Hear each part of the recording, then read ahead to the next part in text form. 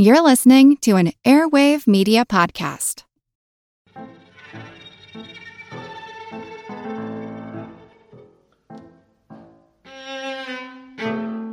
It has been the habit of kings throughout the world to hire tasters to test their food, on the off chance some oppressed mass has poisoned it. But Henry VIII cast a wider net with his paranoia. He wanted to be certain no one was going to poison him transdermally either, meaning through the skin. He ordered that every morning the servant who changed the king's sheets had to kiss every part of the sheets, pillows, and blankets that they had touched, to prove they hadn't smeared poison on them.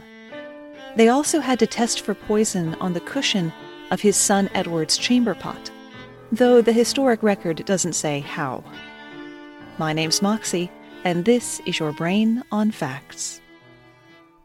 When you need mealtime inspiration, it's worth shopping Kroger, where you'll find over 30,000 mouth-watering choices that excite your inner foodie. And no matter what tasty choice you make, you'll enjoy our everyday low prices, plus extra ways to save, like digital coupons worth over $600 each week. You can also save up to $1 off per gallon at the pump with fuel points. More savings and more inspiring flavors make shopping Kroger worth it every time. Kroger, fresh for everyone. Fuel restrictions apply. The term Mad King re-entered the common lexicon a few years back thanks to George R.R. Martin's Song of Ice and Fire books, and we have more than enough examples from Europe alone to choose from. George III, born in 1738, was the English king who lost the American colonies. Though anti-monarchists would record stories of bizarre behavior, like George mistaking an oak tree for Frederick the Great, the king really did have mental health problems that manifested themselves in different periods of his life. During these times, he suffered from insomnia and talked incessant nonsense for hours. It was not uncommon for a single sentence to contain 400 words. It has long been suspected that King George suffered from porphyria, a genetic metabolic disorder that causes depression, hallucinations, constipation, purple urine, and severe abdominal pain. However, as will come up frequently today, new evidence and theories undermine that original thinking. One of the medicines the king was treated with was gentian. This plant, with its deep blue flowers, is still used today as a mild tonic that may turn the urine blue. His incessant loquacity, as it was called, and his habit of talking until foam ran from his mouth are features that can be seen today in patients with extreme cases of mania from psychiatric illnesses such as bipolar disorder. Besides benign-sounding herbal treatments, King George would be restrained in a chair with iron straps for hours. He was also bled, forced to vomit, and starved, suffering under the humoral or Four Humors school of medicine. A recent study based on the examination of King George's hair shows high levels of arsenic, which was administered to him as part of the cure, but would have served to only worsen his symptoms. In the last 10 years of his life, his son and heir George IV served as regent. Fans of the show Blackadder will remember George IV as brilliantly portrayed by Hugh Laurie opposite the titular Rowan Atkinson character.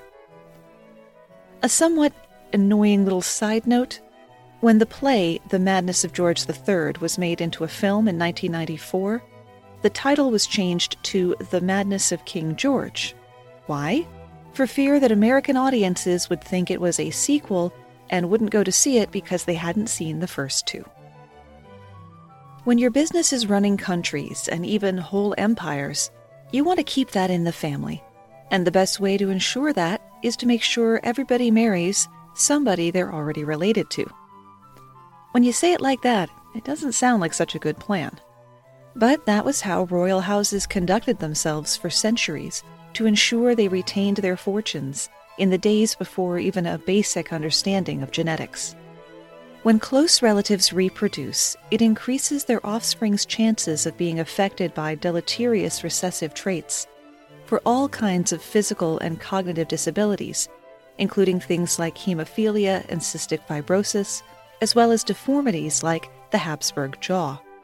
These ancestral pairings also run a greater risk of reduced fertility, higher infant mortality, congenital birth defects, certain kinds of cancer, suppressed immune systems, and overall smaller adult size, a condition referred to as pedigree collapse.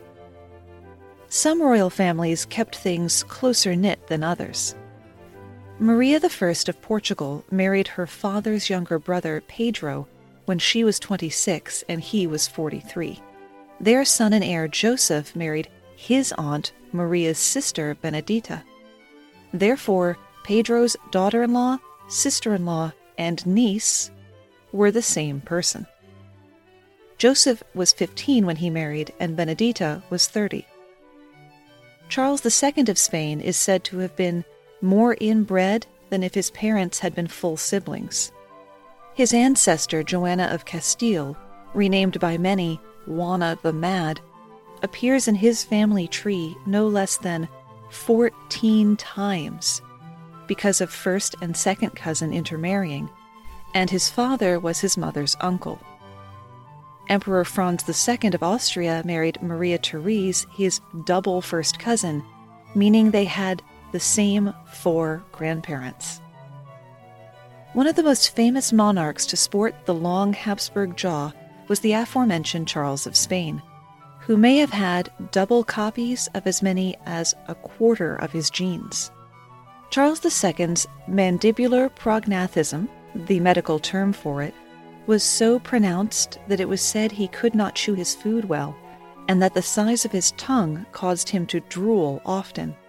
He was feeble-minded and didn't learn to talk until he was 4, or walk until he was 8. His family largely skipped educating him. There didn't seem to be much of a point. As an adult, his speech was so poor that he was, for the most part, entirely unintelligible. In an arguable silver lining, Charles was also sterile. Over in France, another Charles, Charles IV, left a lasting contribution to history with a namesake psychiatric condition, usually referred to as glass delusion. Sufferers believe that they are made of glass and in danger of shattering at the slightest touch. Charles IV refused to allow people to touch him. He would have iron rods sewn into his clothing to reinforce himself, and would constantly be wrapped in thick blankets so that his buttocks wouldn't splinter when he sat down. He had other problems, too. He would fall into periods where he would forget that he was the king, that he had a wife and children. He would even forget his own name. He was known to run through the palace howling like a wolf. It's now believed by many that Charles probably suffered from schizophrenia, bipolar disorder, or encephalitis, an inflammation of the brain. His doctors tried to cure him by drilling small holes in his head. Inevitably, and not surprisingly, that treatment didn't work, and Charles's son-in-law was declared regent to rule in his stead. A glass piano was at the center of the delusion of Princess Alexandra of Bavaria 300 years later. She believed she had swallowed it when she was a child, and that it was still inside her. I feel like that bears repeating. She believed she had swallowed a grand piano made of glass. It's entirely possible that whatever condition caused that delusion, along with a fixation on cleanliness, was hereditary, as her nephew, King Ludwig II, who had more than his fair share of eccentricities, also had glass delusion. Ludwig would show his people that even an amusing mad king can still be a harmful one. He was obsessed with Wagner's opera Lohengrin, in which a swan leads a knight to a damsel in distress. And King Ludwig ordered a castle to be built and to be decorated entirely in swans, in which he would watch full performances of Lohengrin, hiding behind a curtain in an empty theater. Ludwig actually became more eccentric as he aged, separating himself from dinner guests with a wall of flowers, having a coach driver take him around the grounds in circles and pretending he was on holiday, moving about only at night to avoid other people, and ordering people to be executed for coughing or sneezing in his presence, which right now doesn't seem as unreasonable. But he never followed through with those orders. The lavish castle, the empty opera theaters, the massive banquets were all well and good when Ludwig was spending his own private fortune, but he ran through all that and started dipping into the public treasury, as well as begging and borrowing from other countries. Soon after, Ludwig was declared insane. He was sent to a smaller palace at Berg with the official psychiatrist, where both would be found dead in a lake just a few hours after arriving. Many have speculated that Ludwig killed the doctor, then himself, but we'll never really know what happened. Bleeding a country dry is one problem. Actually bleeding is quite another. Hemophilia, a medical condition in which the ability of the blood to clot is severely reduced, and sufferers can bleed severely from even the slightest injury, was very common in European royalty. One monarch in particular is to blame for injecting it into the bloodlines, the grandmother of modern Europe, the dour and proper Queen Victoria, who herself married a cousin. That she inherited the gene for hemophilia from her father, Prince Edward, is widely speculated, but what is definitely known is what happened to her children and their descendants. Her son Leopold and grandson Frederick both died from cerebral hemorrhages from falls that should not have been fatal. Grandson Valdemar died while awaiting a blood transfusion, and his younger brother Heinrich died at age 4 after a fall. 2 great-grandsons died in what should have been survivable car accidents, if not for the inability of their blood to clot. Hemophilia was one of the reasons the mad monk Rasputin had been able to curry such favor with Tsarina Alexandra of Russia, granddaughter of Queen Victoria, wife of Nicholas II, and mother to Olga, Tatiana, Maria, Anastasia, and little Alexei. The court doctors had failed to help Alexei, particularly when they gave him the miracle cure of the day, aspirin. Aspirin has blood-thinning effects, which is the very last thing a hemophiliac needs. When the modern medicines failed, Tsarina Alexandra turned to faith, wherein she met Grigory Rasputin. In separating Alexei from the doctors who were inadvertently making him worse, it looked to the Tsarina as if the monk was actually healing her son.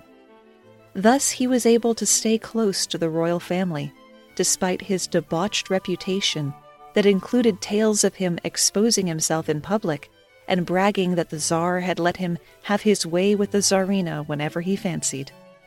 While I'll save the story of Rasputin's murder for another show, and such a story it is, I do want to take a moment to talk about Grand Duchess Anastasia.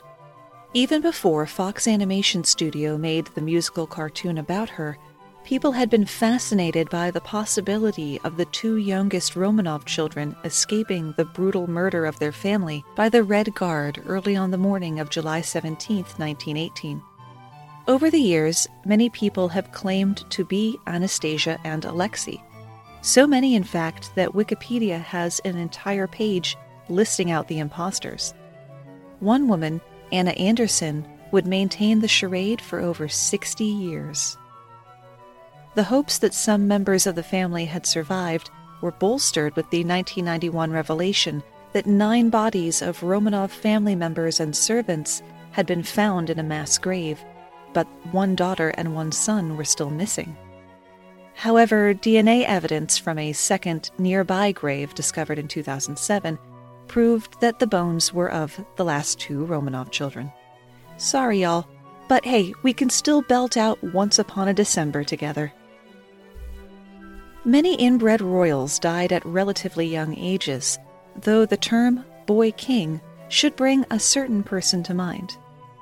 Recreations from MRIs and genetic testing have shown that the face and body of Tutankhamun bore precious little resemblance to the glorious golden coffin lid we all can picture. Tut's parents were full brother and sister, which does not lay out a good genetic plan for long, healthy life. In fact, Tut ruled for only 10 years, dying at age 19 from an infected femur fracture.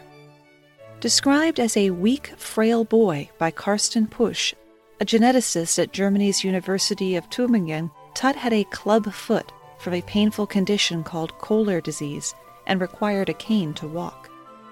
He had caught multiple strains of malaria during his life, which would have weakened him even further. Recent scans have shown that he had womanly hips and a pronounced overbite, and there's even evidence pointing to epilepsy. Tutt's skull had an elongated shape, but this was not congenital. It was a common practice in Egyptian royalty to bind the soft skulls of babies in order to shape them, for reasons that are still unclear to archaeologists and anthropologists.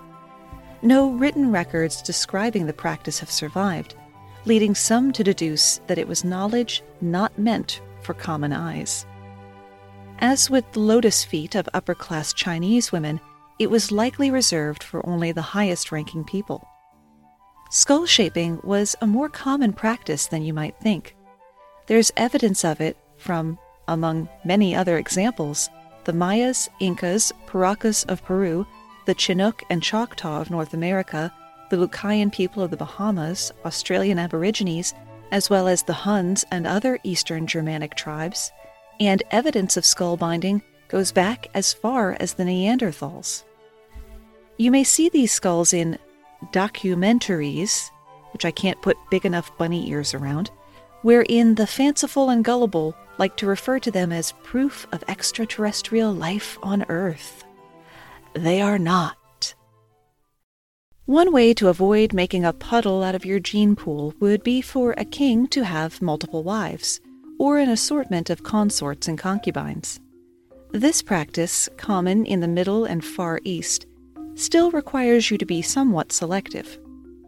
In Zimbabwe, the Monomotapa kings were firm believers in polygamy, with one king counting over 3,000 wives. However, his preferred main wives were his sisters and even his daughters. Any man who cast his eye on one of the wives or daughters would be put to death. Somewhat south of there in Swaziland, King Mswati III holds or has held a number of regal distinctions. He became king at age 18, making him the youngest ruling monarch from the time of his coronation in 1986 to the coronation of the King of Bhutan, also 18, in 2006. Mswati should have no real challengers for the distinction of being the monarch with the most siblings, however. His father had 70 wives when he died, left behind a whopping 97 children. Mswati, now in his early 50s, recently married his 15th wife. If he continues to marry at the rate he has and lives to be 83 as his father did, he will have slightly less than half as many wives at 33. Per tradition, his first two wives were chosen for him by national counselors. An interesting twist to the Eurocentric view of marriage, the king only marries his fiancée after she has become pregnant, thus proving she can bear children. At last count, Mswati has 23 children. In addition to being the 12th largest landowner in the world, King Mswati III is Africa's last absolute monarch in the sense that he has the power to choose the prime minister and other top government posts. Even though he makes the appointments, he still has to get special advice from the Queen Mother and Council. In matters of cabinet appointments, he gets advice from the prime minister. As of this writing, he has not restored the nation's parliament, which had been dissolved by his father, in order to ensure a concentration of power on the throne. Mswati and his mother, Ntfambi Latfala, whose title literally means Great She-Elephant but is meant to mean Queen Mother, actually rule jointly. Latfala was further immortalized in 1985 by American artist Andy Warhol, who included her in a gallery entitled Reigning Queens alongside Elizabeth II of England, Beatrice of the Netherlands, and Marguerite II of Denmark. Look, Bumble knows you're exhausted by dating. All the must not take yourself too seriously and 6'1" since that matters. And what do I even say other than hey? Well, that's why they're introducing an all-new Bumble with exciting features to make compatibility easier, starting the chat better, and dating safer. They've changed, so you don't have to. Download the new Bumble now. I'm Jane Perlez, longtime foreign correspondent and former Beijing bureau chief for the New York Times. I've been a foreign correspondent in lots of places: Somalia, Indonesia, Pakistan, but nowhere as important to the world as China. I mean, China is not dropping anti-democratic paratroopers into Montana. But of course, we did see things like the weather balloon/spy balloon riveting the whole country for a week. This is Face Off, an 8-part series in which we'll take you behind the scenes to key moments in the tumultuous U.S.-China relationship.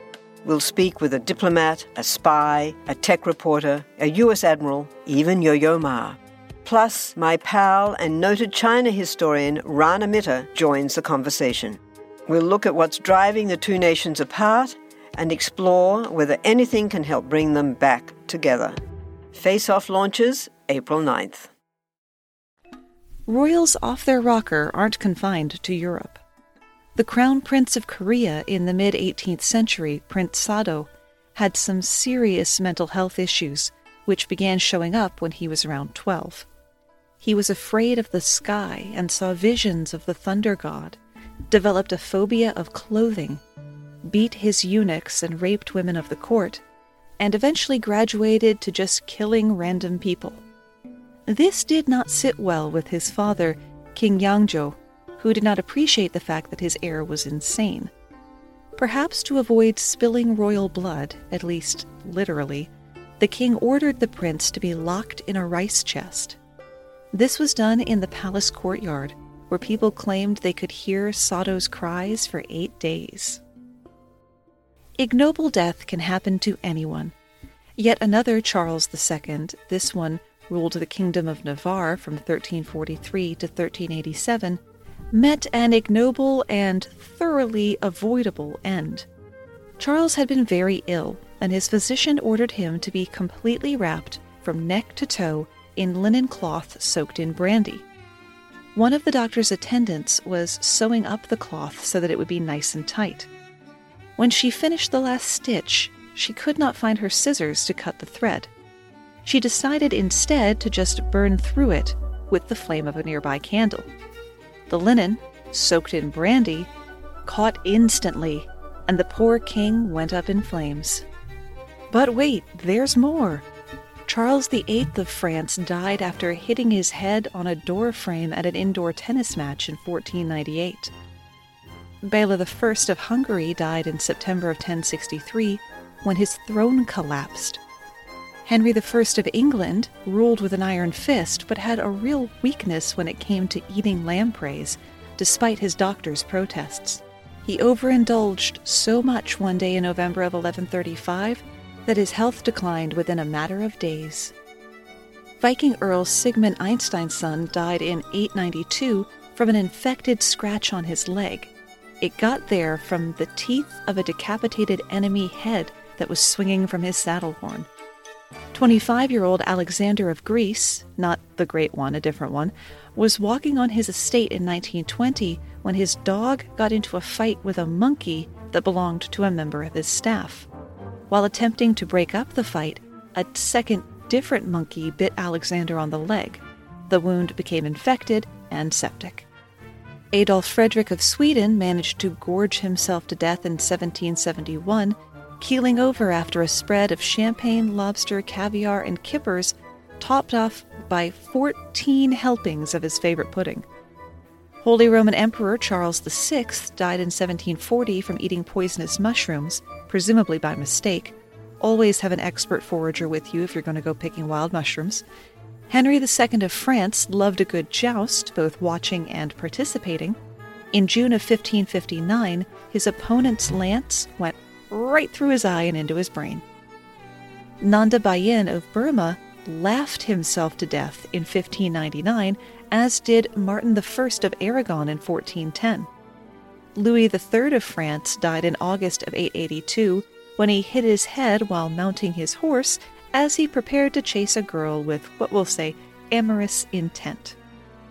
And Attila the Hun, whose name ranks just under Genghis Khan for conquerors, got a nosebleed so severe at his wedding feast that he passed out and choked to death on his own blood. This has been your daily dose of Schadenfreude, Royalty Edition. Royal watchers know that close marriage has continued into the modern era, though not nearly as close or as common as it once had been. Longest reigning monarch Queen Elizabeth II is Prince Philip's third cousin via Queen Victoria, and second cousin once removed through King Christian IV of Denmark. There were many connections, such as ladies-in-waiting, mistresses, and godparents, between the royal family and the Spencer family, from which England's Rose, Diana, married Princess Charles. Diana had some noble blood, but not enough to be considered royal, so their marriage was considered morganatic, a marriage between people of unequal social rank. William and Kate are distant cousins, extremely distant, 14th cousins once removed through his mother and 15th cousin through his father. To be able to consider Harry and Meghan Markle related, you would have to trace their families back to the 15th century to find a common ancestor, so I, for one, am willing to say that doesn't count. Now, marrying into a royal family might seem like every little girl's dream, but to me it sounds like a nightmare. Every moment full of rules of protocol. Some of the rules are obvious. When the Queen stands up, everybody stands up. They must be gracious when accepting gifts, no matter how strange. Queen Elizabeth had, at one time, and I kid you not a word of a lie, 6 big-mouth Billy Bass that she'd gotten as gifts and actually put up in Balmoral Castle. 6 big-mouth Billy Bass and 1 analogous singing lobster. Anyway, royals are groomed to speak and even to wave exactly properly from early childhood. Some rules, though, are ridiculously specific or so subtle as to barely be noticeable. Why would we bother? But boy, you sure have to. Wedding bouquets must contain myrtle flowers. Royals must carry with them a funeral-appropriate outfit when traveling, just in case. Heirs to the throne are not allowed to travel together. Right now, William, Kate, and the kids can travel together, but as soon as George turns 12, he and his father will have to take separate flights. Royals aren't allowed to sign autographs or take selfies with you, so please don't ask. They're not allowed to eat shellfish due to higher than average risk of food poisoning. The dress code is quite specific. Little George is only to be seen in tailored short pants. Royals should never be seen in casual clothing. Women must wear hats at all formal events until 6 p.m., when married royal women switch to tiaras, which are to be worn in a precise spot and at a precise angle. Even the way they hold their teacup is set down strictly. Royals are to pinch the handle between the index finger and thumb, with the middle finger supporting the bottom. The royal family is also forbidden from playing the board game Monopoly. That is probably not an official edict, but really more of a family rule. Apparently, it gets too vicious when they play. For anyone curious about the line of succession, the crown would not pass to Elizabeth's husband, Prince Philip, upon her death or abdication. It goes to Prince Charles, now 70 years old, then to William, George, Princess Charlotte, Prince Harry, Prince Andrew, and then his daughters. The official list, of course, continues on, but the odds of us living to see even 2 of these people ascend to the throne feel fairly slim, as Queen Elizabeth is still feeling her ginger at age 94. The royal purse actually carries a great deal of weight in day-to-day interactions. If Queen Elizabeth moves her purse from her left arm to her right arm, it's a signal to her handlers that they need to get her out of the conversation that she's in. Putting her bag on the floor is a sign that she needs to be extricated from an uncomfortable conversation right now. If she puts her purse on the table at a dinner function, the dinner is to end within the next 5 minutes. Despite being the figurehead of what was once the greatest nation in the world, the contents of the royal purse are pretty typical for ladies of a certain age. A mirror, lipstick, mints, and reading glasses. Queen Elizabeth is the only person in Britain who doesn't need a driver's license or a passport, since both are issued in her name anyway. During World War II, she was a truck driver for the Army in the Women's Auxiliary Territorial Service, expected to and able to do the basic maintenance and repair on the vehicle she was driving. The Queen remains the only female member of the royal family to have entered the armed forces and is the only living head of state who served in World War II. She still prefers to drive herself whenever possible. When receiving King Abdullah of Saudi Arabia, where women have only fairly recently been granted the right to drive, Elizabeth offered him a tour of the estate of Balmoral, Scotland. King Abdullah sat in front with his interpreter behind him and was surprised when Queen Elizabeth hopped into the driver's seat of the Land Rover and took off down the narrow roads, carrying on conversation the entire time. The king had never been driven by a woman before and, through his interpreter, begged her to slow down and concentrate on the road. We've talked about a lot of royal death and about Queen Elizabeth, but what happens upon her royal death? Obviously, we can't speak to when or how that may happen, but what happens next has been very carefully planned out. This isn't the sort of thing one leaves to the last minute. London Bridge is down. That is the coded phrase that the Prime Minister will use to tell the Foreign Office's Global Response Center to convey the news to the 15 other governments across the globe of which the Queen is the head of state and the 36 nations of the Commonwealth. A footman, dressed in black, will put a black-bordered notice up on the gates of Buckingham Palace. A special blue light, called the obit light, will turn on at radio stations, signaling that the official news of a royal death is on the way, and they will switch to a prepared playlist of somber music. BBC News will be notified using a system originally created to notify them in the case of a nuclear attack. A series of official portraits from throughout the Queen's life will be shown before the announcement begins. This is BBC Television News. Buckingham Palace has just announced the death of the Queen. A black tie is kept on hand at the studio solely for this broadcast. All flags will fly at half-mast except the royal standard, which must always stay high to symbolize that there is still a living monarch. The BBC will immediately suspend all comedy shows for the official 12-day mourning period, and all radio programming will be changed to situation-appropriate music, with breaks for news every 15 minutes. Days' worth of television retrospectives have been prepared and are constantly being updated. Independent stations ITV and Sky rehearse their death coverage, swapping out the Queen's name with Mrs. Robinson. Prince Charles will have already been sworn in as king, and an emergency meeting of Parliament called. Charles will also be confirmed as the head of the Church of England, which could be a sticking point given his divorce. And yes, his wife Camilla could be called Queen, though she would have no right of ascension. The Queen would lie in state in Westminster Hall. Crowd control plans are already in place, having been copied over from the London Olympics. 2,000 guests will be invited to the funeral service at Westminster Abbey. Her coffin will then be taken to Windsor Castle for a private family ceremony before being interred in her family vault. The Queen's death will not only be one of the biggest news stories of the century, but hers will be one of the most expensive deaths.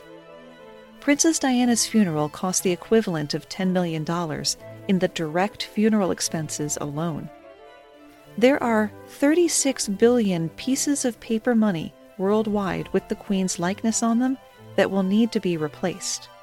That's a cost of $200,000 to remint the currency just in the UK, and about $1 billion in cost worldwide. Some currency undoubtedly will be hoarded by collectors, particularly those minted in the years of her coronation, various jubilees, and her death. The date of her funeral, which will fall 10 days after her death, and the day of the coronation of the new monarch will be declared national holidays, which would each be estimated to have a negative economic impact of $3 billion through lost productivity. Banks and stock exchanges will close for at least that day, and professional sporting events will be canceled. The national anthem will need to be changed back to God Save the King, because it is unlikely England would see another queen for generations. And that's where we run out of ideas, at least for today.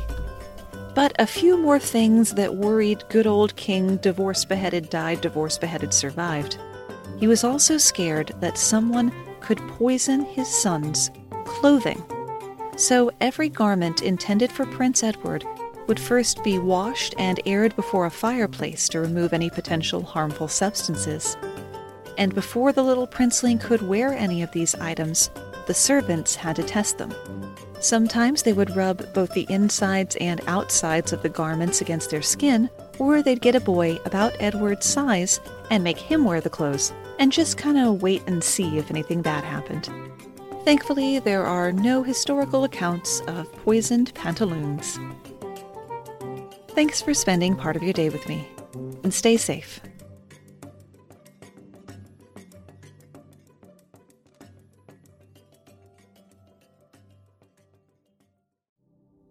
Do you find it hard to sleep at night?